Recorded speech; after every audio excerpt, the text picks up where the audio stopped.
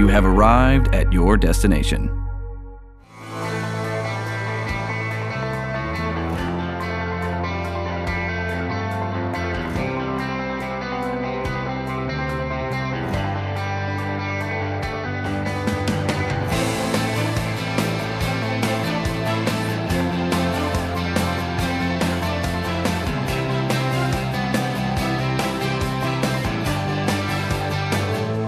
Catch that New Jack episode of Dark Side of the Ring?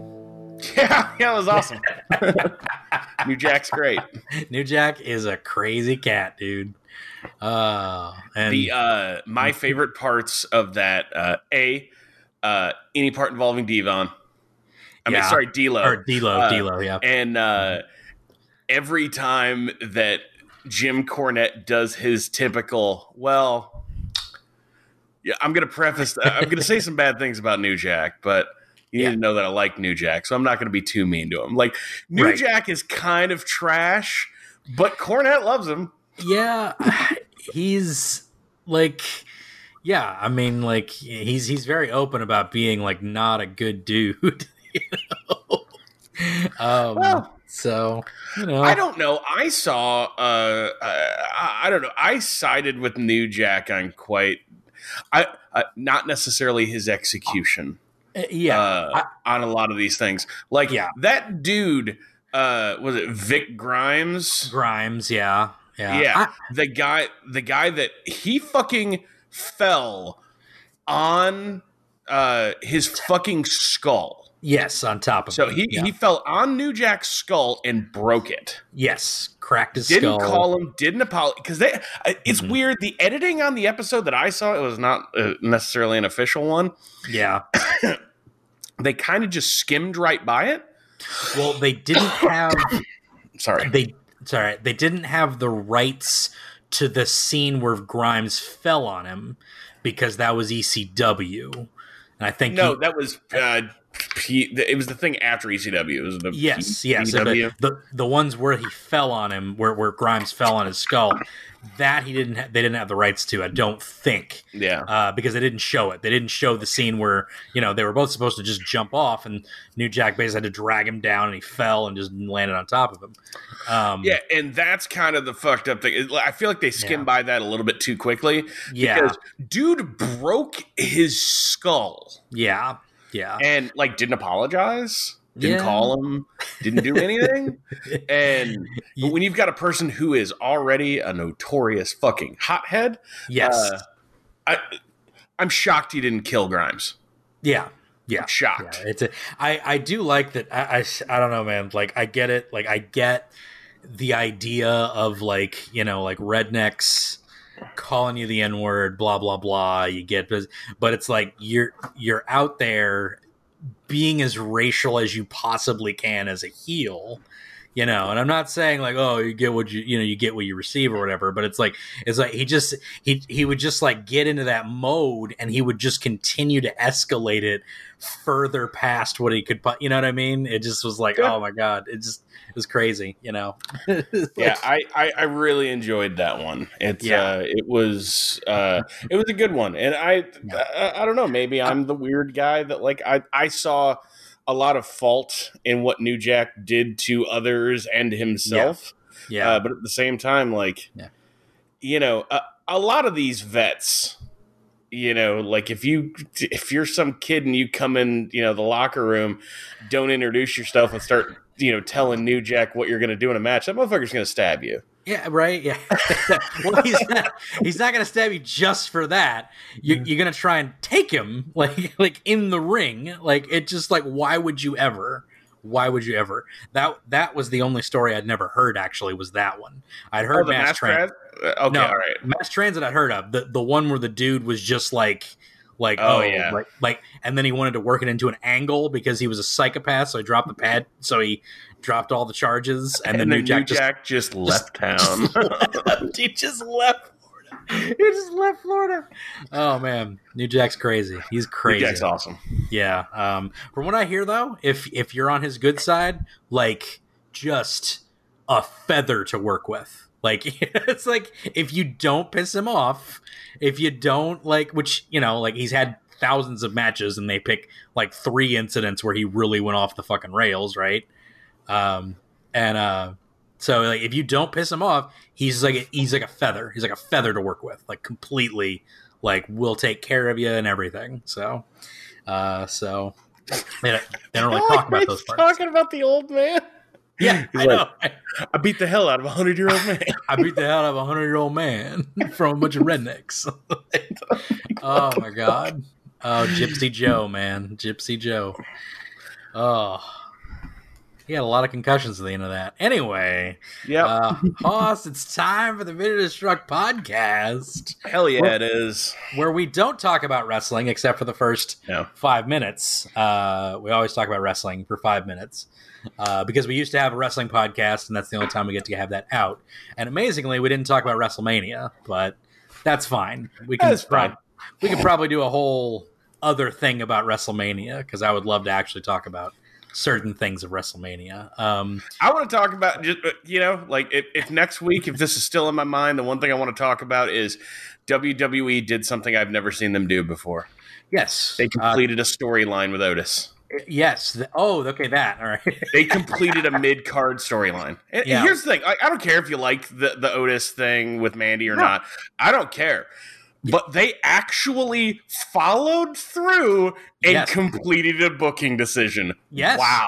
And not only completed a booking decision, advanced it with another one, which they're going to do with Ali, because he's obviously the guy who's doing the Truth TV thing, right? Like, I figure he's going to do this, and then he'll, over the course of the next couple months, interfere in other people's storylines. Right. Yeah.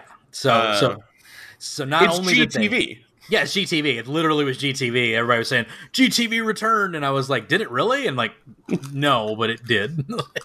Yeah, but what if it did, though? And what if it did, though? It's like, and they called it Ali GTV. Wait, is Ali G taken? Ooh, all right. Is Ali G the taken? Ali G show. I think Ali G's taken. It might be taken. But that's a Sacha Baron Cohen thing. I know, right? He's not using it. Fucking just use it. But today, Haas, we're not talking about wrestling. We're talking about Turok. We're talking about Turok, the Dinosaur Hunter. Damn right we are. Because you have a remastered version on PC, I believe. Or Yeah. Is it remastered? It was made by Night Dive. It's a remaster. It was done by Night Dive Studios. Mm-hmm. They're the same company that did that remaster of Blood last year. They did a remaster of Forsaken recently. So if you were into PC games in the 90s, brother, Night Dive Studios. Night Dive Studios. There you go. Sweet. But yeah, I have fond memories of playing this game on the N64, your favorite console, I think. Oh yeah. That and the GameCube, baby. They're my favorites.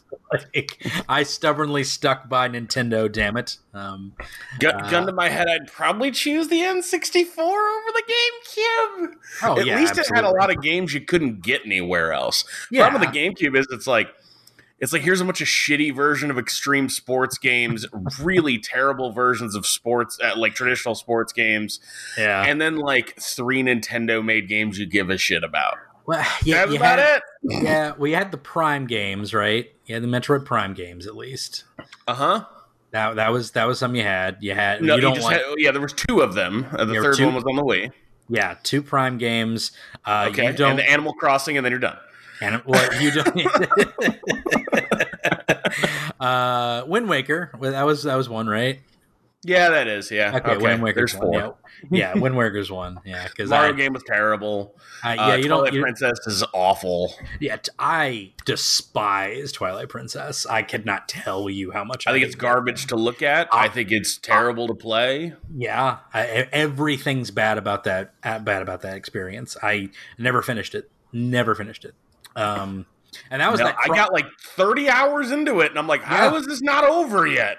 I got like maybe 10 hours into it, and I was done after the 3rd bug hunt. I was like, I don't want to hunt for bugs anymore, and then I just stopped playing.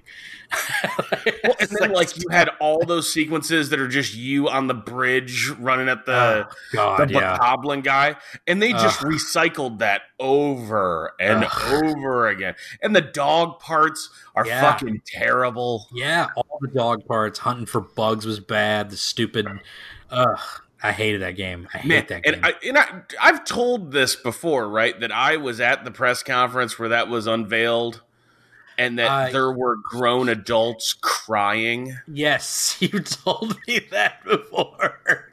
I've never been more ashamed to be a member of the human race than that day. That was it. That was the day. Yeah, like that's the Holocaust. No. The Armenian genocide. No. No. But the release of Twilight Princess. Iranian Contra? No. But Twilight Princess, that was the day. Yep. Oh, man. But Turok was on the N64, so that's why I would choose N64 if I'm really going to the N64 is really interesting. And we'll talk a little bit about, like, we've never done an N64 episode, and I don't necessarily want this to be like a huge N64 episode, but we'll talk a little bit about how hard up people were for entertainment in the early days of the N64, and talk a little bit about Turok and why that game had to damn near have a 1-to-1 attach rate, because it was before GoldenEye. It was before... Well, no, Mario Kart was... I think it was actually even before Mario Kart. Yeah. So, like, basically, you just had Pilot fucking Wings... and Mario 64. Yeah, and that was about it. Yeah, it was thin times, baby. It was. But let's get into that later. For right now, let's get into the news. Some sad news. Time for the news. The sad news. Last of Us 2 delayed. I think that was. I feel like we were seeing that coming because, like, for some reason, it just wasn't coming out. It's done apparently, but they have a two-issue deal with it, where all the collector's editions, like all those the stuff that needs to get produced for those would be produced in factories that are either just now coming back online or have not come back online yet. Mm-hmm. So they've got that issue. And also, almost all of their support offices are either super backlogged or closed.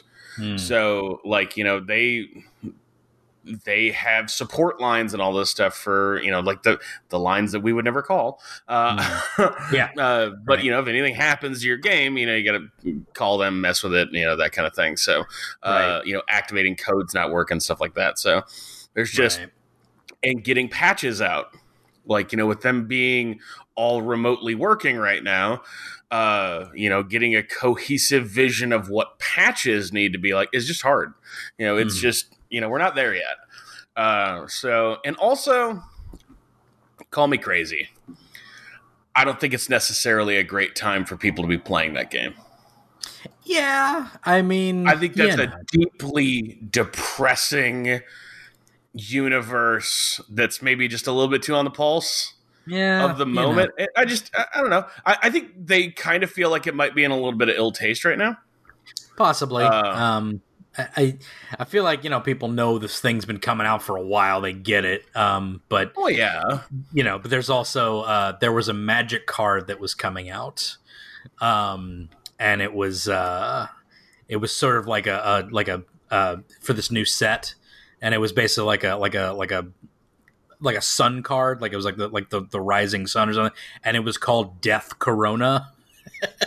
Oh, all right. So they had to change that title. So but that was pretty funny. They were like, "Oh yeah, we should probably change that." So there are cards that went to print before they could like change it. So there are cards that say Death Corona on it. So it's pretty amazing.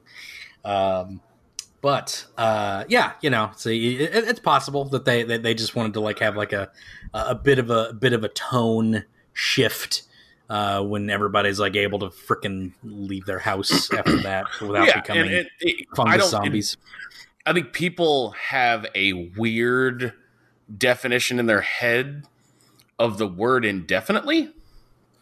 Yeah. And indefinitely means just they don't know the date yet. Yeah. So yeah, it could be a 3-week delay. Yeah. It could be a month delay. It could be 4 months. Right. I don't know. It's whenever there is any ambiguity when it comes to stuff like that, people kind of like freak out. It's like, just let them get their ducks in a row, man. Right. Like, yeah.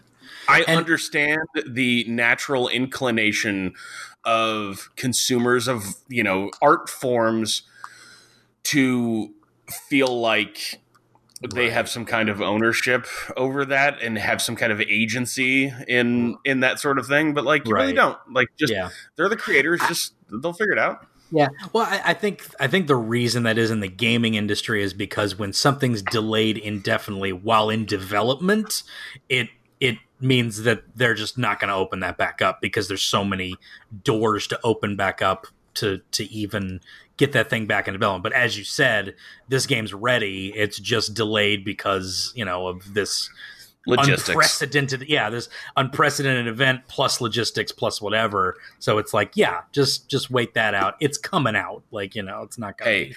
If Amazon can't get me a Prime shipped package in less than 3 weeks right now, ain't nobody going to get you anything on time. Yeah, exactly. Exactly. Yeah. It's a bad time. I don't know if you've tried to order anything off Amazon recently. It's wild. It's been pretty good for me actually, but I haven't had to order anything this week. Home Depot was a couple days late on my new sink and garbage disposal, but it's only a few days, so not too bad. But are you getting new countertops? I am getting new countertops. Yes. Well, I'm getting them resurfaced. I'm getting resurfaced. Oh, nice. So yeah, that should be pretty good. But I'm just gonna go ahead and do it myself because like the plumber was like, "Well, it's gonna be a couple of weeks before we can get out there because we're not doing cosmetics." I'm like, "Well, it's not cosmetic. I need my sink." So I was just like, you know what? Just don't come out. I'll save me $240 and I'll just do it myself. Fuck it. Yeah, I have to take the damn thing out myself. I can hook it back up. It's literally the same like hookup that of me unhooking it. So I can watch a YouTube video, you asshole. Yeah, basically, which is what I did. That's what I did to unhook, to get everything unhooked. I literally looked at a thing. I'm like, oh, I can do this. And I'm going to do that tomorrow. I'm going to unhook everything tomorrow. So I'm going to do my counters and I'm going to put the new one in. Be very simple. Awesome. Yeah. So, Last of Us 2 delayed. QuakeCon canceled. Yeah. Pretty sad. One of many get-togethers being canceled. This one kind of bummed me out though because I had planned on going this year. I've always wanted to go down to this and hang out in the BYOC area. So for those of you who are not familiar, QuakeCon is id Software's event that they throw every year in Texas. And they rent out this expo area out of a large hotel and have what they call the BYOC area. It's a 24-hour-a-day event for like 3 days. Yeah. And so the rule with the BYOC is that it's fucking everybody protects everybody else. You bring your computer, you leave it there. Right. You have your own spot and all that kind of shit. Right. And people can come by and, talk about their rigs and stuff like that. And there's a whole lot of like crazy stuff. There was one a couple of years ago that I thought was awesome. It was actually made out of the Fallout power armor statue. That's cool. So it's like an actual life-size, like Brotherhood of Steel dude.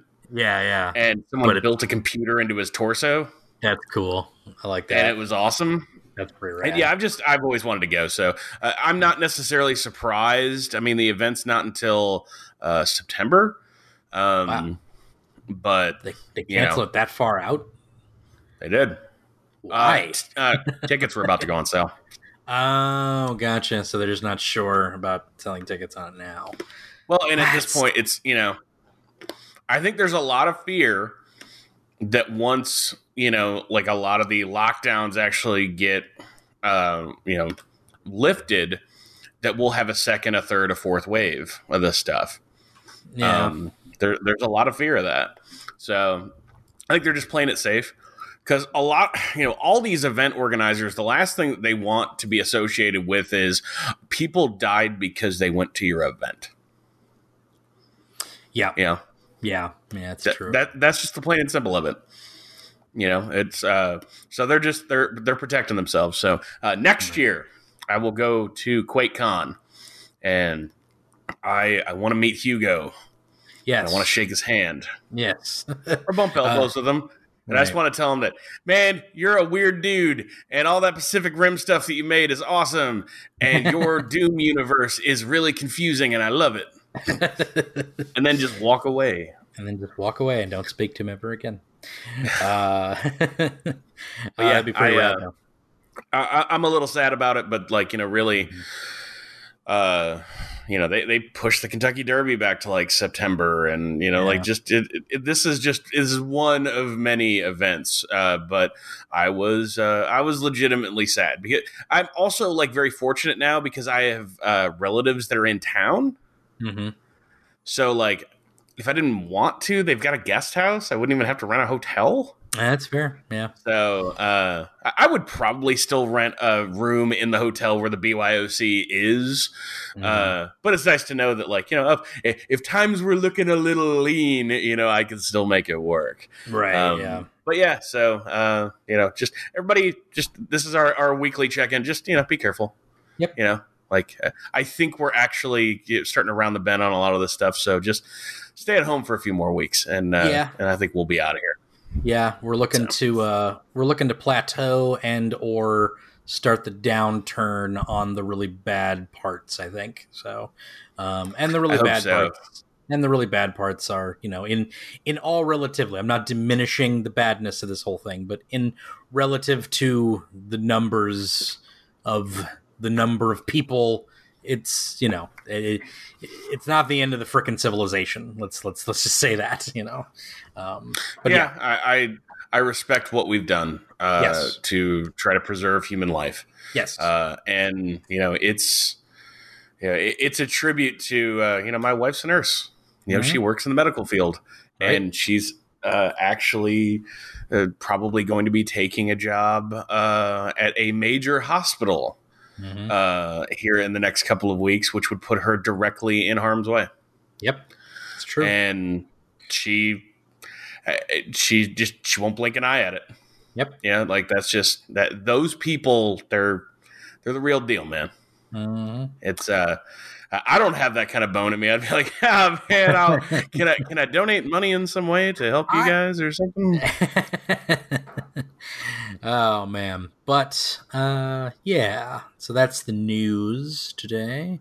Haas, you played Resident Evil 3, remake. The remake. I've not finished it. Yes. I will preface this by saying I haven't finished it yet.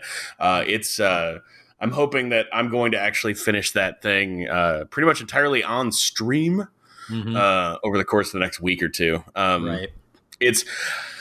I don't know if you've been going through this. I've had kind of a hard time focusing on games here recently. It seems like, I don't know. You're just like, man, what's going on in the news? I don't know. It just doesn't feel like the time, which is fucked up because now is the time that you should be recharging your batteries and resting and all this other stuff. And I feel like I've never been more on edge than I am right now, which is maybe not a great look. But yeah, so I pre-ordered the latest Resident Evil game, so the remake of Resident Evil 3. This comes about 14 months after the release of the Resident Evil 2 remake that was it like our second or third game in our top 10 games of last year? It was up there. It was really up there. I think it was like second place. Yeah, second or third. It was in the top 3-ish. I feel like, but I loved it, man. That remake was incredible. So the new Resident Evil 3 remake builds on a lot of that technology. It was actually being built side by side with the Resident Evil 2 remake. So the Resident Evil 2 remake started development about 5 years ago, and the Resident Evil 3 remake started 3 years ago at a sister studio.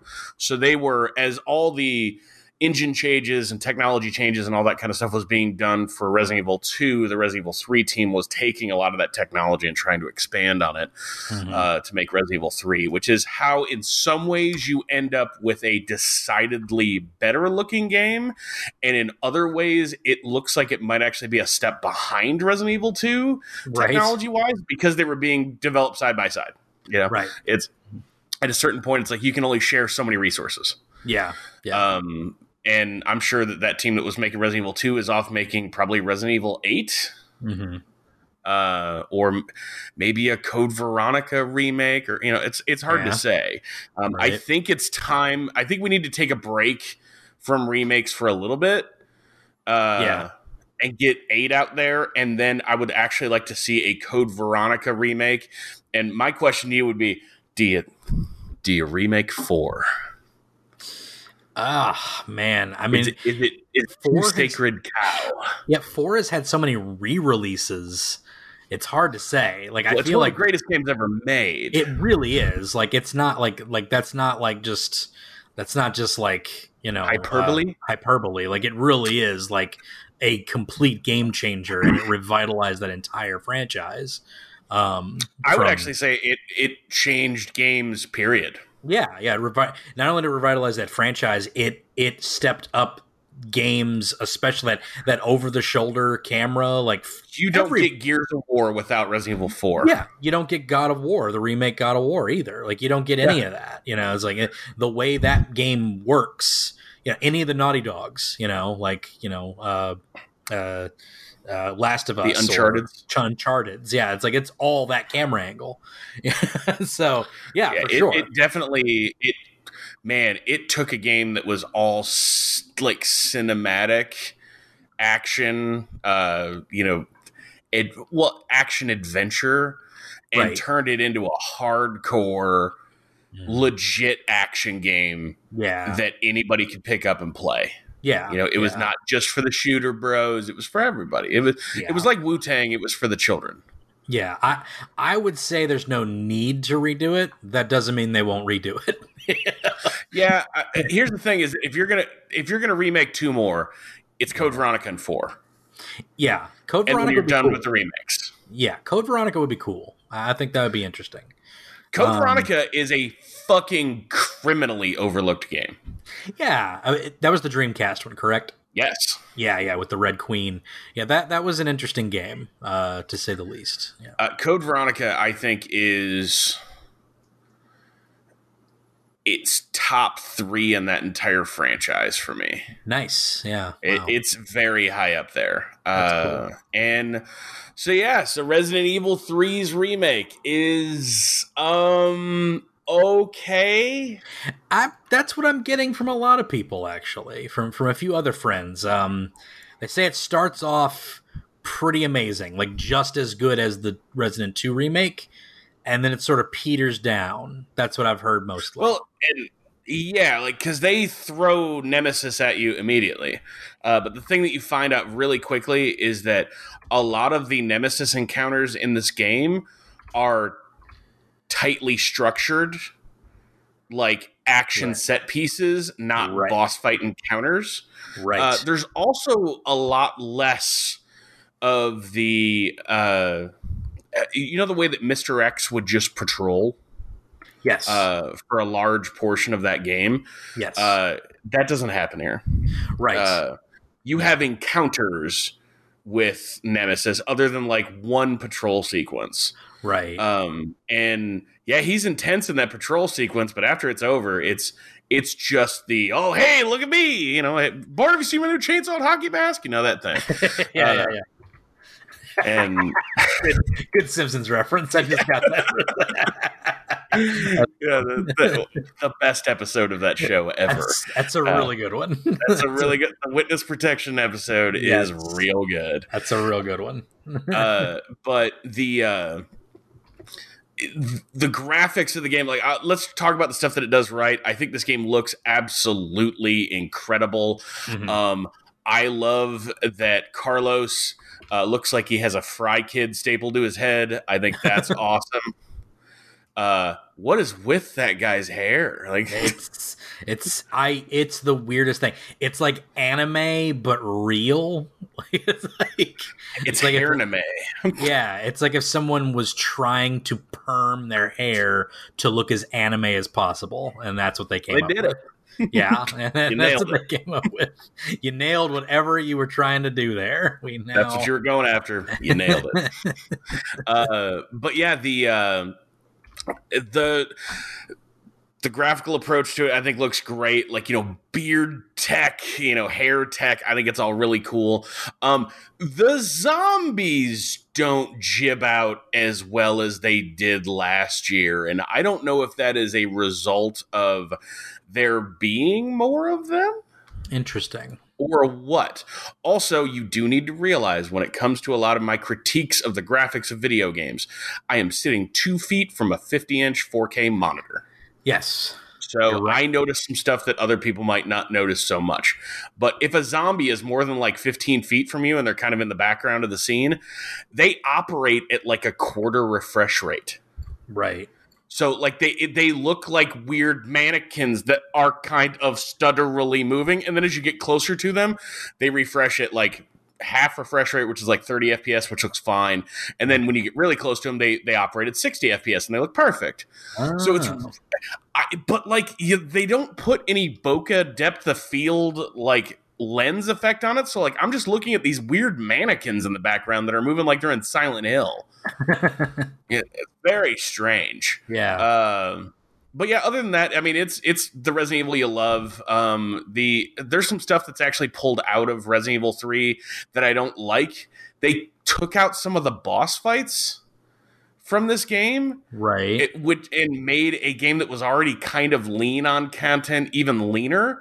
They also removed the Mercenaries mode. It's not in here anymore. Interesting. This was the game that actually originated the Mercenaries mode, so it not being in the remake feels very strange. And also, there were these moments. It was kind of like a QTE from Dragon's Lair, where like, okay, so there's water on the ground, and there's electricity that's sparking, and Nemesis is coming at you, like you shoot him with the hose kind of thing, or run away. Right. There were a lot of these like this or that kind of choices. Interesting. And any opportunity where I could feel like Dirk the Daring, I'm into it. Anytime a Don Bluth experience comes up, that's actually my rap name is the Don Bluth Experience. It's our new tag name. That's what they call me. Yeah. That's our new tag name. But yeah, like I like a lot of things about the Resident Evil 3 remake. I do not like the multiplayer. Yeah. That is bad. So if you got rid of the Mercenaries mode to put that in there, you made a bad choice. Yeah. I get it. Like you're building out a lot of these things, to keep people coming back to it kind of thing. But like Resident Evil multiplayer modes, I've never liked them. Right. Never. Yeah. And they've tried and they've tried and they've tried, and it has never once resonated with me. Yeah, that has it resonated with anybody? I don't remember any of those being very successful, have they? I remember like Resident Evil Outbreak for the PS2, the online one, that kind of co-op experience sort of thing, that had a following. Yeah, I remember that one. I didn't love it, but I actually did. I played it quite a bit because I had a few friends that were into it, and like it was a good excuse to connect your PlayStation 2 to the internet. So I thought that was okay, but like other than that, no, I've never really I've never really resonated with it. Right. But I overall I think it's a good package, but you need to know going into it that it is a lean experience. Mm-hmm. You're maybe going to get 7 hours out of it. Right. If you're a really experienced Resident Evil player, or you play it on easy where you're not going to die and have to replay anything, you're probably going to get more like 5 or 6 hours out of it. Right. There is incentive for you to replay it multiple times to unlock unlimited ammo for guns and all that kind of stuff that's normally in Resident Evil games, but just be aware of it going in. If you're not the kind of person who tends to replay games, this is probably not a good purchase for you at full price. Right. So that's where I'll leave Resident Evil 3 for this week, and hopefully by next week I'll have finished it, and we can talk about how I feel about the entire package once it all wraps up. So right, rock on, sweet. Well, that's gonna do it for all of our what we've been playing, because I haven't been playing video games. I've just been watching TV while working. That's literally all I've been doing. I need to hook up my stuff. I have a new headset. You need to play a game. I do. I have a new headset. I have a new nice new headset from Ryzen. It's pretty good. So, I forgot what type it is. It's a new headset for PCs for my PC, and it's a Ryzen headset. Let me take a look. You mean Razer? Razer. That's it. Not Ryzen. Razer. That's what I meant to say. But yeah, it's a Razer headset. So pretty nice. Pretty nice. I got Sam one. I can't remember which one I got her, but she likes it a lot. Yeah, my processor is the Ryzen. That's what I was thinking of. Yes. That's what I was thinking. We need to put that processor in your computer. We do. What we need to do first is we need to run like Cinebench on your computer with the setup that you had, drop the new one in, and then run Cinebench again. I'm curious, or like compress a 4K video. Okay. I don't know what any of that means. Like just export a video, like how you render. Export. Right. Yeah. Export like a 5-minute 4K video and then export it again once you put the new processor in it and just see what the time difference is. Oh, gotcha. Yeah. That's how like you'll immediately go like, awesome. Yeah, this is a good purchase. And it's actually kind of a good time for you to flip that. I think you have a 1600 in yours. Right. I think somebody will give you like $50 for that thing. So we need to flip that before while demand is high. Okay, so. I mean, that would literally cut down half the price of the Ryzen. So exactly. So there we go. Boom. That's why I told you to buy that thing when it was on sale, because it was the perfect upgrade for you. True. All right. So let's move on to our game of the day. Right after this word from our sponsor. Now, just this other podcast that is on the network. So go. John the Collector Myers here, asking if you like collectibles but hate not knowing what you're going to get. Then take some time to turn to Breaking the Seal. We have everything from pops to top-of-the-line artwork statues and bring them right to your screens. You can find us on Facebook, the DNN YouTube page, and, as always, destinationcomics.com/DNN. And always remember, friends, break that seal. And we're back from that ad break. And it is now time, Hoss, to talk about Turok. Hunt them dinos. Turok the Dinosaur Hunter. Turok the Dinosaur Hunter. What's your experience with Turok? That was one of the first games I got on the N64, as we discussed. It was one of the only things on the N64, I think. But I got the N64, I think, a year later. Anyway, I think I got mine in '98. Summer of '98 is when I got mine, I think. Or did it come out in '97, '96? '96. I got mine in '97. Was 97, I think, was when I got it. Because I think I got it with a few games. That was my birthday gift. And I think Turok was one of those games. I'm pretty sure it was that summer. So if you got it in 97, I'm assuming it's like Mario 64, Turok, and either Mario Kart or GoldenEye? Mario Kart 64 that came with it, I think, was the package. And I had Star Fox as well that summer. Okay. So you were late 97 then. Yeah, I think I was late 97, so it was yeah. All right, when's your birthday? Actually, sorry, it would have been early 98 probably, because my birthday's in February. So it was probably early 98. I'm thinking that had to be 98. Yeah, it was probably early 98 when I got it. Because then that summer I played all those games. So yeah, it's pretty cool. Pretty rad. I really what? I had a kind of torrid affair with that game. So basically, I owned an N64 from launch. Right. This is also the time that I am building my first computer. Mm-hmm. My computer. Right. To play Quake 2, that kind of stuff. because I have seen the light.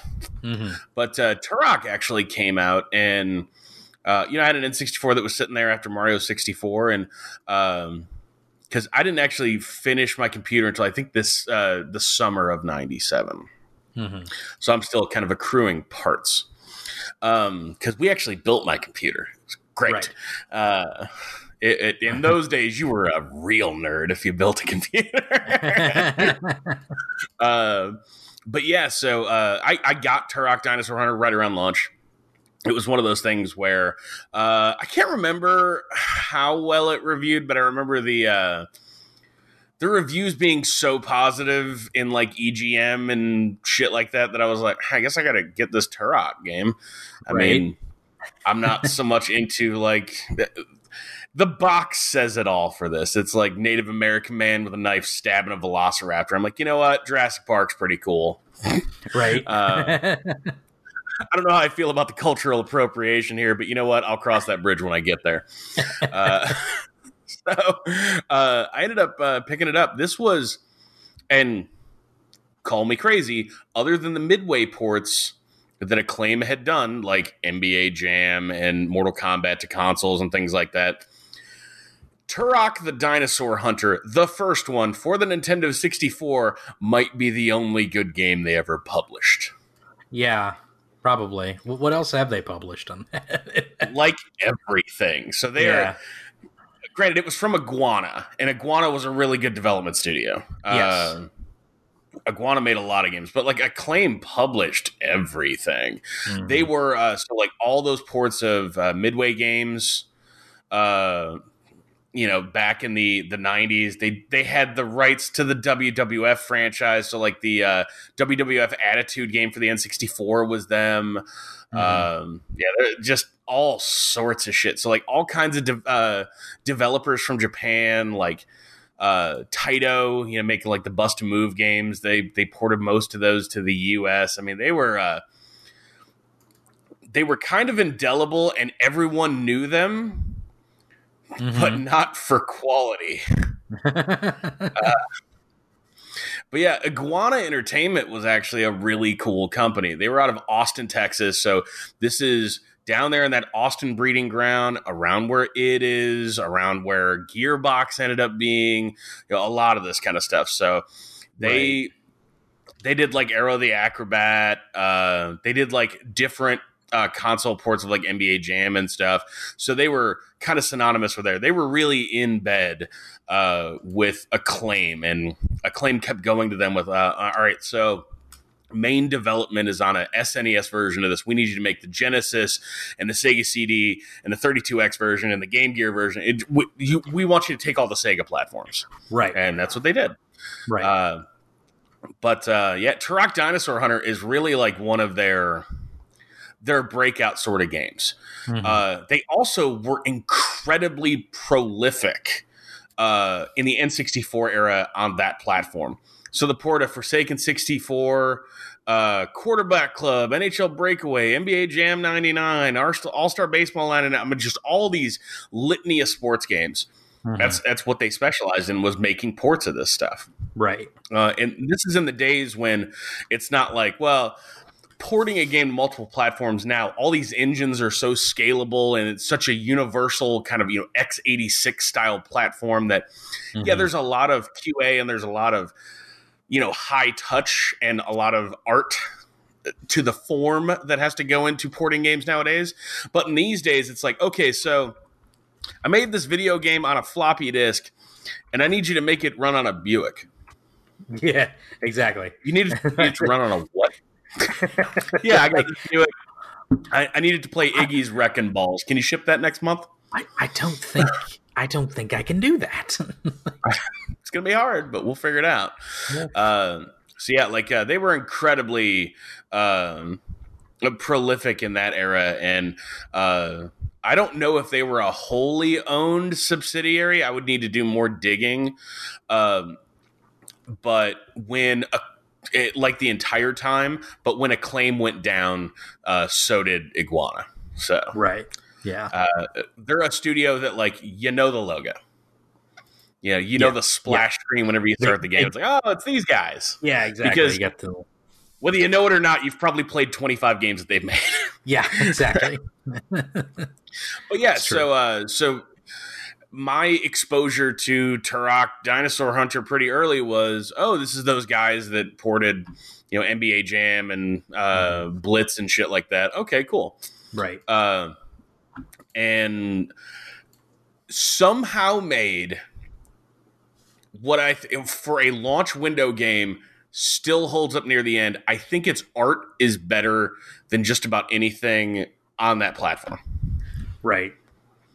I think their character death animations are fun and stupid, and Acclaim was all about that. Like, we're gonna bring an M-rated game to a Nintendo platform. Fuck you, fat man. Like that kind of shit. That was Acclaim attitude, right, at its best.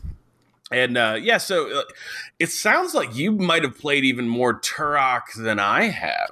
I played a lot of that game. It was it was N64. It was not at the frame rate that I saw you streaming today. Of course, but it didn't run badly. Way by less any stretch. fog. Yeah, way less fog. It was way less fog.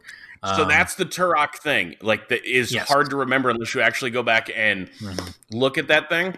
Yeah. So that game had atmospheric fog. Yes. Because of the way that it actually it did its actual polygon shading rendering. Mm-hmm. So instead of having objects that would be rendered and no longer rendered and that kind of thing and on and on and on, it rendered the entire world whenever you booted up a level. Yes. Yeah. And it just concealed the view of that part of the level with fog so that it didn't tank the frame rate. Yes. So the number one thing about the Nintendo 64 version of that game is that the fog is aggressive. Yes. The fog is very aggressive. It does add a little bit of atmosphere to the game, though. I will say that. When you encounter your first raptor, like it was pretty impressive for a young me to like fire into to see a thing like coming out of the fog running at me, and I'm firing a handgun into it and it falls like right at my feet, and I was just like, I just hunted a velociraptor. That was awesome. What really got me with that game, I played a lot of it. I played a lot of that game. I ended up beating it, I believe. I think without any codes. I would frequently put in the codes though, just to play it, just to mess around in that game all the time. But that's what I always did with Doom. Is just like I would never turn on God mode. I was always just turn on unlimited ammo and just go to town. Yeah, just unlimited ammo and all the weapons. Like that's what I would do. Like I wouldn't go God mode or anything, but just like all weapons, unlimited ammo, and I wouldn't really use like the nukes and stuff. I never really would use those.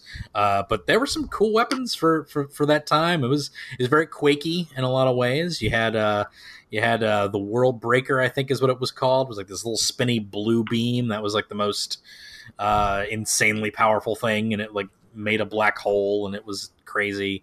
The nuke gun would launch like a little nuke out. It was like a red ball that would just nuke the whole screen. That was pretty cool to watch. Plasma rifle was my favorite weapon. That was my favorite one. Little pulse rifle, little thing. That was cool. But what I loved about that game, and it's probably what a lot of people loved about GoldenEye in a lot of ways, was all the death animations that you could get. That was a lot of fun. All the death animations you could get that were correspondent to the gun you were using. So if you had a shotgun, in the area you shot the guy. Yes, yeah, exactly. So if you had a shotgun, you shot him in the neck, it was like, yeah, he'd like sputter and like land on the ground, and if you shot him in the legs, they'd like double over and like fall over. But my favorite is, of course, like the guys that would run at you with the spear, and you just clip them at the top, like with the shotgun, and they would just legs head over heels, like and they just fall. It's just the coolest. Like, oh yeah, got him. The shotgun's always like the coolest weapon. It's like even with stuff with like super the tech shotgun. Yeah, the tech shotgun's super great. Tech shotgun is really good. I like a lot of the weapons in there. The explosive arrow darts, I think, are really cool. Like the game has a like a pretty expansive weapon variety. Granted, we were in those days when it was okay. You're basically like a walking gun closet in most games. Yeah, It's in the days where it's like, well, Doom has 10 weapons, we'll have 11. Like everyone was, even though Quake was already out at this time, it still felt like everybody was chasing the Doom because Quake wasn't as big of a success at the time as Doom was because Quake required so much more of you to have. You didn't need to have a 3D accelerator, but you kind of needed one. You needed a hell of a lot more RAM. You needed a CD-ROM. You needed Windows 95. I mean, there was a lot more asks of you. Right. And so, the idea of, okay, well, I played Doom on my computer and that was cool, but I'm not going to go out and spend $2,000 on another computer. Well, I'll spend $199 on this N64. And yes, Turok was supposed to be a launch game, but it got delayed to January of 97. But, it's still 4 months later. In those days, a 4-month delay, you probably didn't even know it got delayed. People just didn't watch release dates like they do now. Like, I'm the worst of this. So like we talked about my adventures trying to get my Doom code a couple of weeks ago, and last week waiting for midnight, man. I'm just like, all right, midnight. I want Resident Evil to unlock. All right, click, click, click. Oh, it hasn't unlocked yet. Click, click. It's 12:01. Where is it? Click, click, click. That kind of shit. In those days, 4 months was nothing. Also, the flow of time seemed different back then. Right. Pepperidge Farm remembers what it felt like. Pepperidge Farm remembers. So, do you know how Turok came to be?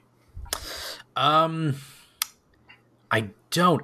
There was a multimedia push for this thing, wasn't there? Because there was a Turok comic that was owned by Valiant. Yes, and Valiant Comics. Valiant got bought by Acclaim, so they owned Turok. That's right. So they tried to make a cartoon, continued the comic book, make the games. They wanted, because out of the Valiant line, Turok was the one. Right. It was the one that anybody knew out of the Valiant line, as far as I know. And, I'm no comic expert. I'm getting more into the scene here by the day. Yeah. But as far as I know, Turok, that was the name. Yeah, that was the top seller, I think, when Valiant first jumped out. Because Valiant had a lot of, like, underground stuff, but Turok was, like, the one that, like, really exploded, if I remember right. That had the most numbers. Yeah. Well, it had cool art. It had fucking dinosaurs. I mean, that's cool. Yeah. The development of the game is really kind of murky. Yeah. Okay, I did actually find this. Yeah. So when Acclaim bought Valiant for $65 million, that's a lot of money for a comic company in '94. That's a lot of money. That was a lot. But you got to think, in '94, they were rolling in cash from the NBA Jam and all the Mortal Kombat ports. Mm-hmm. They were filthy with money at the time. The good times would never stop, as they like to say. Mm-hmm. Guess what? They always do. But they bought Iguana for $5 million plus some stock in '94 as part of a strategy development house. This is me basically just plagiarizing fucking Wikipedia, but that explains how they got a hold of them. So basically, in August of that year, Acclaim unveiled for the Ultra 64 Turok. And that was being helmed by Iguana Entertainment. So this game apparently went through a litany of problems. Yeah. And it's why it didn't ship on time. It's also why the game only has 8 levels and is designed around you replaying them to find the other keys. Yes. That game is all about, it's either about repetition or you got to be the kind of guy that can find a can of cannibal soup first time, baby. This game was the first experience I had as a gamer of collectathoning and getting lost. I felt like it was a Metroid experience in 3D. Yes, it was very Metroid-y. Yes, and it was really the first, because I played Metroid, but it was mostly like, if I didn't, I was young, so like I played Super Metroid, so if I got lost or I didn't know where to go, I just handed my brother, and he'd finish it. You know what I mean? So this was the first time I was playing something. I was like, where the fuck do I go? Like, I have no idea where I'm going. And that happened to me a lot in this game. But yeah. So it was a very expansive worlds for each one of the levels, and a lot of you had to check every corner. And with fog everywhere, it's harder to kind of look around and be like, all right, where do I need to go next? And I discovered something when I was playing earlier that I never noticed back in the day. It's kind of fucked up that like 10% of the guys will respawn, because I always played Doom and hunting for keys in that game by, okay, everyone's dead in this room. I'm pretty sure I was in here. So if you get kind of lost and go backtracking, you're like, well, there's guys here. I must have not been here. Then you'll wander down 3 more hallways and go, well, shit. Yeah. I was here. Yeah, exactly. It gets really rough. And I remember the area you were playing quite vividly, just because that would be the area that I play the most. Yeah, that's stage 2 is what I was playing. Because I played stage 1 the other day, trying to make my wife puke. She was, man, I still had all the motion accelerating stuff on in that game, and she was like, I can't look at your TV at all. Yeah, like, that was rough to look at. I don't get motion sickness very easily. That was rough to look at. Yeah, baby. What do you think about that game at 4K 60 FPS with vomit mode on? It's called vomit mode. It's weird. Not what you think. It's on by default. Even when you turn it off, it's still actually on. Was vomit mode a Toe Jam and Earl setting? I feel like that's or a bounce. A Booger Man? Was that a Booger Man? Yeah, a pick and flick adventure. Oh, yeah, pick and flick. I have no idea why I remember that. Why do I remember these things about video games? I don't know, but I love it. It's one day I'll remember to buy trash bags at the store and forget that the subtitle for Booger Man was a pick and flick adventure. A pick and flick adventure. Until then, guess what? No trash bags, but I know that. No, I know that one. But yeah, the reception of the game was pretty good, but in those days, like, this is post Shadows of the Empire. This is pre GoldenEye. Right. I think this same month is right around when Doom 64 came out. Yes. And Doom 64 is a game that we'll talk about soon. We need to talk about that game. Because we've talked about every Doom game, I think, except 3. It's also so fucking cool. Yes. So sitting back down with it, they gave it as a pre-order bonus with the new Doom. But even if you just want to look at it, like, and you don't even care about the new Doom game, they're selling that Doom 64 port for $5. Right. Just look at it. It's fucking weird, man. Yeah. Like, all their new, like, I don't like a lot of their character designs in it, but some of them I really love. And the way that they combined polygonal and sprite work is very interesting. Yeah. So they're really high-res sprites. So you end up with these incredibly emotive versions of, like, the Pinkies and Imps and, the zombies and, all the expanse of Doom enemies. But you end up with these very dark, moody, foreboding. Like, if you've ever watched much footage of somebody doing like a let's play of Doom 64, the original, it's an incredibly dark game. Right. It's hard to see. Once you start adding compression and all the macro blocking and stuff like that that'll come through a stream, the original N64 game is hard to see. Luckily, this one gives you a little bit more ability to tweak some of that stuff. So that was kind of a long way around. Turok was kind of by itself. It didn't have anybody to compete with, and somehow, like, overperformed. Yeah. Yes, it's light on content. I'll admit that. The game only has 8 stages and a final boss fight. Right. That is not very much. No. Especially when each stage, even if you're picking at every edge of it, is maybe 30 minutes, maybe. Yeah. And there's only 4 bosses, I think. There's not a lot. There's the Jeep, the T-Rex, the Super Raptor, and the big shaman dude, right? And the shaman at the end. I think that's it. I think that's all there is. So, yeah. Yeah. It was the right time, right place too. it unleashed itself on a thirsty audience. Yeah. It was an interesting little hit. I actually didn't know that it was like a big success. But when I played it, but yeah, it was a pretty big, like when a second one came out, I was kind of shocked. I was like, oh, this, like, because I didn't really hear much about it after it came out. I just remember enjoying it. So, well, you got to think about this. Like, I have some sales numbers if you'd like to hear this. Mm-hmm. So this game, when it came out early in the life of the N64, when third-party games were selling for $70 or $80, mm-hmm. It sold 1.5 million copies. Wow, that's pretty good for an incredibly early point in that system's life. Yeah. So, like, you know, that's a lot of money for video games in those days. Yeah, it is. You know, when you're talking, it costs a couple $1 million to make, and you're getting a $75-80 million return. Yeah, it's pretty big. The problem that they ran into is that Turok 2 sold incredibly well. It sold even better. Turok 2 ended up selling like 4 million copies. It's crazy. Yeah. But then, like, Turok Rage Wars was a big disappointment. Turok 3 was awful and a disappointment. Yeah.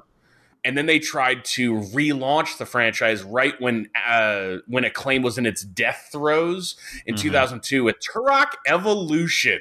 Oh, yes. Oh, man. You know what I want to do one day? What's that? I want to play through Evolution. You want to play through it? Or you just want to play live on the internet? Okay, then. Well, because I have something now that I'm very excited to use. Mm-hmm. I have an HDMI adapter for my original Xbox. Ooh, very nice. That lets that thing spit out 720p video. Nice. There you go. And it upscales when we put it through the open source scan converter, so it's going to look really crisp. Yeah. So I want to play through Turok Evolution on the fucking internet. Sounds like a plan. But yeah, I'm going to continue playing some more Turok. Turok 2 is apparently in the Humble on PC this month. If you're in, so do you ever take any of your Twitch Prime games? Twitch Prime games? Yes, you need to link your Amazon account, your Prime account, to your Twitch account, and you get this thing called Twitch Prime, and they give you like 5 free games every month. Oh, I didn't know that. Yeah, so I actually had heard about it before, but there had never been anything that I really wanted. But it's a super easy process to do, and that's where I got that dumb unicorn skin for Doom. Yeah. So there's good stuff on there. It's all free. You're paying for it already. Yeah, it's true. Already paying for the Amazon account. So yeah. So I didn't know that was linked up. I could probably do that. So. Yeah, you should probably do that because, hey, Turok's still free right now. So if you want to go back and relive the magic for the first time, you can. So yeah, that'd be all right. Haven't played that in a long time. I might do that. So. And you listeners at home should do that because guess what? Here in a few weeks, we'll do an episode on Turok 2 because I'm going to do some research on what the fuck that story is, and I want you to do some research on what that story is, and I want you to tell me what the fuck that story is. Yes, there is a Matt McMuscle's what happened on Turok 2. Is there one on that game? Because there is one on that. I don't think I've watched it yet, but I do need to watch that. So yeah, I'll say this: I'm not much into anyone that plays games on the internet. I like that guy. Oh yeah, Matt McMuscle's a good guy. I like that guy a lot. I like his work. He does good content. I like his stuff. I like his stuff a lot. Yeah, and because he does more than just play video games, he'll do the video essays and stuff like that. He was an old schooler back in the day, and then he updated his content. So he seems like a good guy, Matt McMuscle. You should check out. He did a video on The Suffering. Which at a certain point I thought I was the only person that still remembered or cared about The Suffering. Found a kindred spirit in old I was Matt. Like, oh man, I just want to hold this guy. Just... Oh man, that's funny. But good time. But yeah. Turok's an interesting little gem on the N64. You know that was big success. And yeah. Yeah, I enjoyed it quite a bit, and got some fond memories of that game. I still have it. Still have the my cartridge of that one. So I do too. Turok is one of those games. It's like, yeah, it's like worth like $2. Turok 2, no one will buy it. Yeah, right. It's sold too many copies, just no one will buy it. Yeah. I still have my copy of that one too. That one, black card. It was. That one upped the. Did it only sell black card? Because I have a black card of it. So I assume it only. I believe they were only black card. Yeah, they went all black, man. It's all black cards. Way to the devil. Super edgy. But I remember they stepped up the death animations on that one too. You could like cut dudes' heads off and stuff with the blade, with the spinny blade. It was like a blade disc, and you threw it. It's like, yeah. Well, and this will be my last little tech nerd thing. I remember when I got the expansion pack for the N64. Yes, it was for Turok 2, right? And because I had already been used to like PC settings where it's like, this is with ambient lighting on or direct lighting on, colored lighting on, that kind of stuff. I'd play it without and look at lights and objects and all this kind of stuff. And that was the they added real time lighting. With the expansion pack. So it to me, completely fucking changed the way that game looked. So yeah, the expansion pack, it in a lot of games it kind of didn't do shit other than maybe even out the frame rate a little bit. Right, yeah. But the frame rates were still bad. I think there were only 2 games that were required to have it. Majora's Mask, DK. Yeah, I think that was the only 2 was Majora's Mask and DK. Perfect Dark basically required it. Yeah. Because, all right, you could play through the single player, but you could only play single player multiplayer games against bots. You couldn't, and they were all silver people. That's right, yeah. And you couldn't have anybody else play. Mm-hmm. So that game was kind of fucking unfunctional without the expansion pack. That was expansion pack less in theory, we'll call it. Exactly. But man, I remember fucking shitty South Park game claimed it supported it, and I played it with and without it, and it did nothing. It did nothing? Oh, nothing. Man. Yeah, I hate that game so much. That game sucks. That game fucking sucks. It's one of the worst games. We should go through... You know what? We should do that. We should go through consoles, and we'll do a Mount Rushmore and a Mount Shitsmore of I would rather slam my dick in a door than fucking play that game ever again. Yes, exactly. Because that's probably up there on my least favorite games through all of N64. I probably wouldn't even put Superman 64 on that list. I expected nothing of that game. You know what I mean? I was excited for South Park, and it was fucking terrible. I was so mad. It's oh man, that was right around Cartman's mom's resolution is when that came out, right? Yeah, I think so. Yeah. I think it was right around there. Who is Cartman's father resolution? That big cliffhanger. Yeah. Turns out it's his mom. Which it's complicated. Which makes no sense, but whatever. His mom is dead. Who is his mother? Is it Officer Bob Brady, the 1983 Denver Broncos?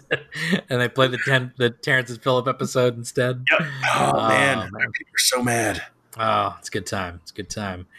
Way to troll people, man. That's how they do it. They never stop. They never stop. Never stop. Oh man, good time. But yeah, we should do that sometime. But that was Turok, which I would put on the higher tier. Maybe not on the Mount Rushmore of N64, but it was at the higher tier of N64, I think. I think it might be on my Mount Rushmore of that console because I like it more than 2. Yeah, I'm in the minority, but I like it more than 2. I agree with that. I had never finished 2. I did finish this one. I'd never finished 2, so I would say that. First one do you want to take 5 minutes here and just have a bonus EX episode here really quick? All right, name your 4 N64 games. Go. Oh, my 4 N64 games. I'm not saying that this needs to be forever, but we are etching it in stone on a mountain, so it's pretty important. Yeah, it's true. Mario, yeah, exactly. Mario 64 and his weird stretchy face, for sure. I know you hate this game. I love Star Fox 64. I absolutely love that game. I hate that franchise. I know you hate everything about that franchise. I hate that franchise. That Wii U game sucks. I'm right there with you. Actually, most of the games in that franchise are terrible. I love N64. I love Star Fox 64. Oh man. Oof. I'm blanking already. What about Zelda Ocarina of Time? It's Ocarina of Time, definitely on there. And not then, Majora's Mask, because that's bad. I don't like Majora's Mask. I appreciate the things about Majora's Mask that other people appreciate now. I hated that game when it was out. I actively hated it. I have it on the fucking 3DS, and I've started that game 4 times. It sucks. Yeah, I hate that game. Again, I understand that I didn't like it at the time because I had a Dreamcast. Mm-hmm. I had a fucking PS2. I had other shit to play. But, like, that game just fucking sucks. I honestly wish I had never opened it because I had that crazy lenticular one, the launch one. Right. With the gold cart and everything. I'm like, that'd probably be worth a few $100 right now rather than the negative money I feel like I got from ever playing it. Yeah. And my last Mount Rushmore goes to Jet Force Gemini. No. It's not good. Oh, my God. That was just barf. Oh, I know. It's terrible. I love that game. I love that game in the same way that I love Gungrave. But moving on. No, my actual one is WWF No Mercy because that's the best of that. See, I don't like those. Game. Oh man, I love those games. Yeah. So. I've liked Fire Pro, but I've never liked any of those Aki wrestling games. Fire Pro is superior. I know that now, but back then I didn't know that. So, like that. Well, and back then none of them came out here. So yeah, right. It's true. Like in 1998, where the fuck were you gonna get a copy of Fire Pro World for the N64? It's fair point. Fair point. I spent all that time watching wrestling and not playing it. And then in the PS2 era, when Fire Pro, I think it was Returns or Fire Pro something, right, came out for the PS2. I was like, "Yo, this game's dope! I made Big Daddy Cool Diesel." Right. I guess if I was going to pick my Mount Rushmore, obviously, there's 2 games that I feel like are a lock. Yeah. For everyone. Right. Mario 64 and Ocarina of Time. Yeah, I think and mine are actually F-Zero 64 and Turok. F-Zero is dope. I like that game a lot. Still have that one. Still have F-Zero. Because I can't put Mario Kart in there because it's the worst Mario Kart. It's the worst Mario Kart. I played that one a lot, but it just going back and trying to play that game maybe again. Double Dash worse. Yeah. I didn't like Double Dash. I hate the 2-person thing. It's the whole conceit of it. I don't like it. Yeah. It's like, so every Mario Kart, they have one small conceit that sort of changes the gameplay a little bit. Yeah. Like in Mario Kart 8, it was the electricity thing so you could ride up the walls and stuff like that. I thought that was fine. Yeah. Mario Kart 7, it was a little hang glider. I thought that was fine. Right. But okay, I will say I'm going to knock Star Fox off of mine. And I'm going to put Smash Bros on there because I love Smash Bros. The original Smash Brothers. I played the crap out of that game. So, what if I told you the same day that that Smash Brothers came out, me and my friends had already been playing Power Stone for 2 months? What would you say then? I mean, Power Stone was amazing. I played the Power Stone as well. Power Stone's great. What if I told you it's better? I wouldn't disagree. I like the original Smash Bros, but it is probably an inferior game to Power Stone. I'd agree with that. Melee is my torn, jam. man. So I'm torn. Yeah. When it comes to Smash Brothers, I love all their lore shit.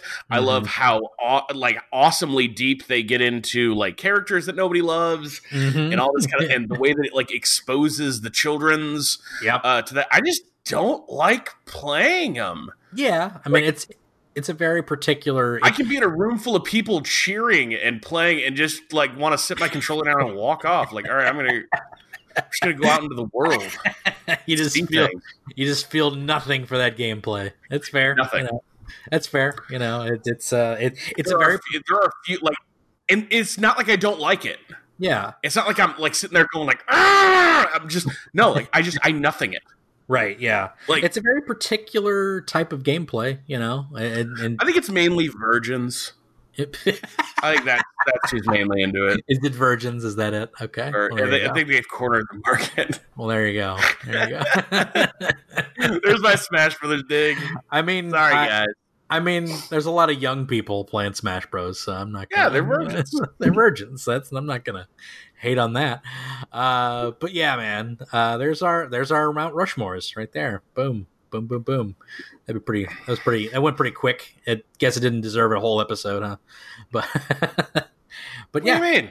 Yeah. I mean, the top 4 for that? Yeah, no. the top 4. Yeah. Probably didn't deserve a whole episode, but yeah. No. And here's the thing, like I say this whenever we talk about ranking anything, that's the seat of my pants, man. Yeah. That's, you know, like there are, on my Mount Rushmore, there's 2 Stone Cold locks for that. Yeah. In about every system, I usually have 2 Stone Cold locks because these are the best games this thing had to offer. Yeah. Everything else is up for grabs between about 10 other games. Yeah, because there's like, probably like for like Super NES, there's probably like 3 games that everybody's gonna have, or at least 2 of the 3 in their thing. That's Metroid, Link to the Past, and Mario World. Like they're gonna have it. You know, that's gonna be on there. Chrono Trigger.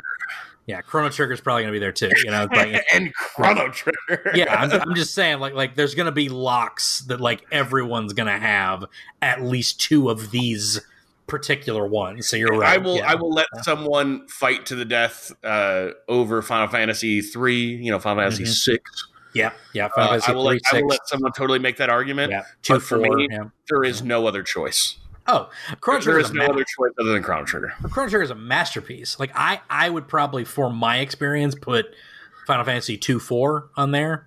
But you know, because I never played Chrono Trigger when I was young. But you know, I know that Chrono Trigger is a fucking, you know, like it's just it's a magnum opus. Like it's just nothing. You know. Well, and can't. So fans of the channel will remember that 4 years ago I came up with my dumb it was an article, it was a text article series of, you know, the you haven't played that or something like that, where I talked about me playing through Chrono Trigger on that PS1 greatest hit thing collection.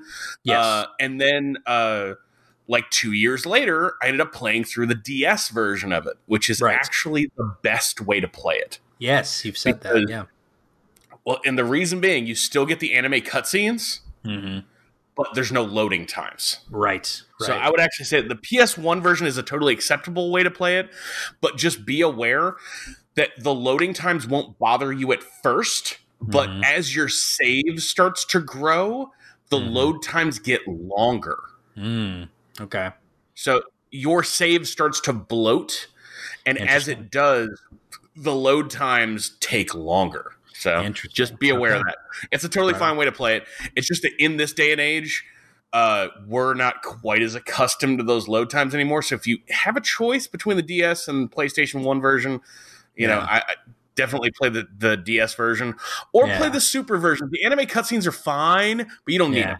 Right. So Toriyama's awesome, but they're not needed. Yep. Spoilers. There's a million emulators out there, so there's a million ways you can play it without paying anything. That's very true. But I'm that weird asshole that like I'll still emulate things, but I still like to own the physical copy because I'm an asshole. Yeah. Well, you know, you like to pay for the things that you enjoy. So yeah, but I want to hoard it so no one else can touch it. Like that copy of Chrono Trigger that I own, no one will ever put it in a system. It's going in my grave. It's going in my grave. Damn it. Bury me with it. No, I'll have my wife bury me with my sealed copy of Earthbound. That's good. I'll be like, well, honey, that sealed copy of Earthbound. I'm like, well, it could put one of our children through college, but I want to be buried. But I want to be buried in it. To the theme of Black Knight. Put that at the end of this podcast, but just put it like just a little bit. I will do that. In fact, the end of this podcast is now. So thank you guys for joining us at the Video Destruct podcast. Yeah, sorry, the last 20 minutes was just us rambling. No, that's fine. I think that's a new segment. Sometimes we'll do Mount Rushmores at the end. I think that'll be fun. Yeah, so we can call it like the Video Destruct podcast EX. EX, the EX section of it. What is extra? Is that what that means? Is that what I mean? Yeah. It's okay, cool. Well, it's usually those EX versions of games in Japan had extra modes. Yeah, that's right. You're correct. All right, rock on. So yeah, there we go. Video Destruct EX. We're gonna have a segment, and it'll be some stupid question that I'll probably have for Haas or Mount Rushmore or something like that. So there we go. And at some point, if people like it enough, we might actually end up making it its own feed. Yeah, that's true. Like here's a supplementary feed, but we need a hell of a lot more of you to listen for us to do that. Yes, that's true. So share, like, comment, subscribe, share. Go out there. We're available on all sorts of things. We're available on Spotify, Breaker, iTunes, all sorts of places you can get your podcast. Google, Google Play. So go subscribe, go share us. If you like what we hear, let us know. Give us a shout out on social media. We got a Facebook page. We got Twitter at Video Destruct, and you can also follow me on Twitter at Hoss_Buddy, HOSS_BUDDY. I'm a good Twitter person to follow because I don't ever really talk about any of the shit that's going on right now. Mm-hmm. I don't talk about anything political. I post pretty decent video game deals, and you can see pictures of my rad new keyboard. Yeah, so, it's true. Fun times. That's gonna do it. Man. We're out of time. We gotta go. Thunder in Paradise? Thunder in Paradise, maybe. No, we have to film WrestleMania in here. Get out. I did appreciate that they were like Dumb and Dumber's next. That's how they did the last one. It's pretty good. Are we still recording? Just one last thing. Yeah, sure. Here's our final stinger. Okay. For the end of this. Okay. The best joke I came up with all day is if you listen very closely, somewhere you can hear the Edge and Randy Orton fight still happening. It's still going on. That was the most overlong wrestling match. Second longest WrestleMania match ever. Behind really? Brett. Yep, behind Brett and Sean. So was it 36 minutes, I heard? 37 minutes, which I'm a bit shocked that Taker and Triple H was under 40. I don't think they're counting entrances. Yeah, I mean, and basically, we didn't get Randy's entrance. Yeah, we didn't get Randy's entrance. Take that in mind, too. Yeah, it's true. But that's going to do it. See you guys. Bye.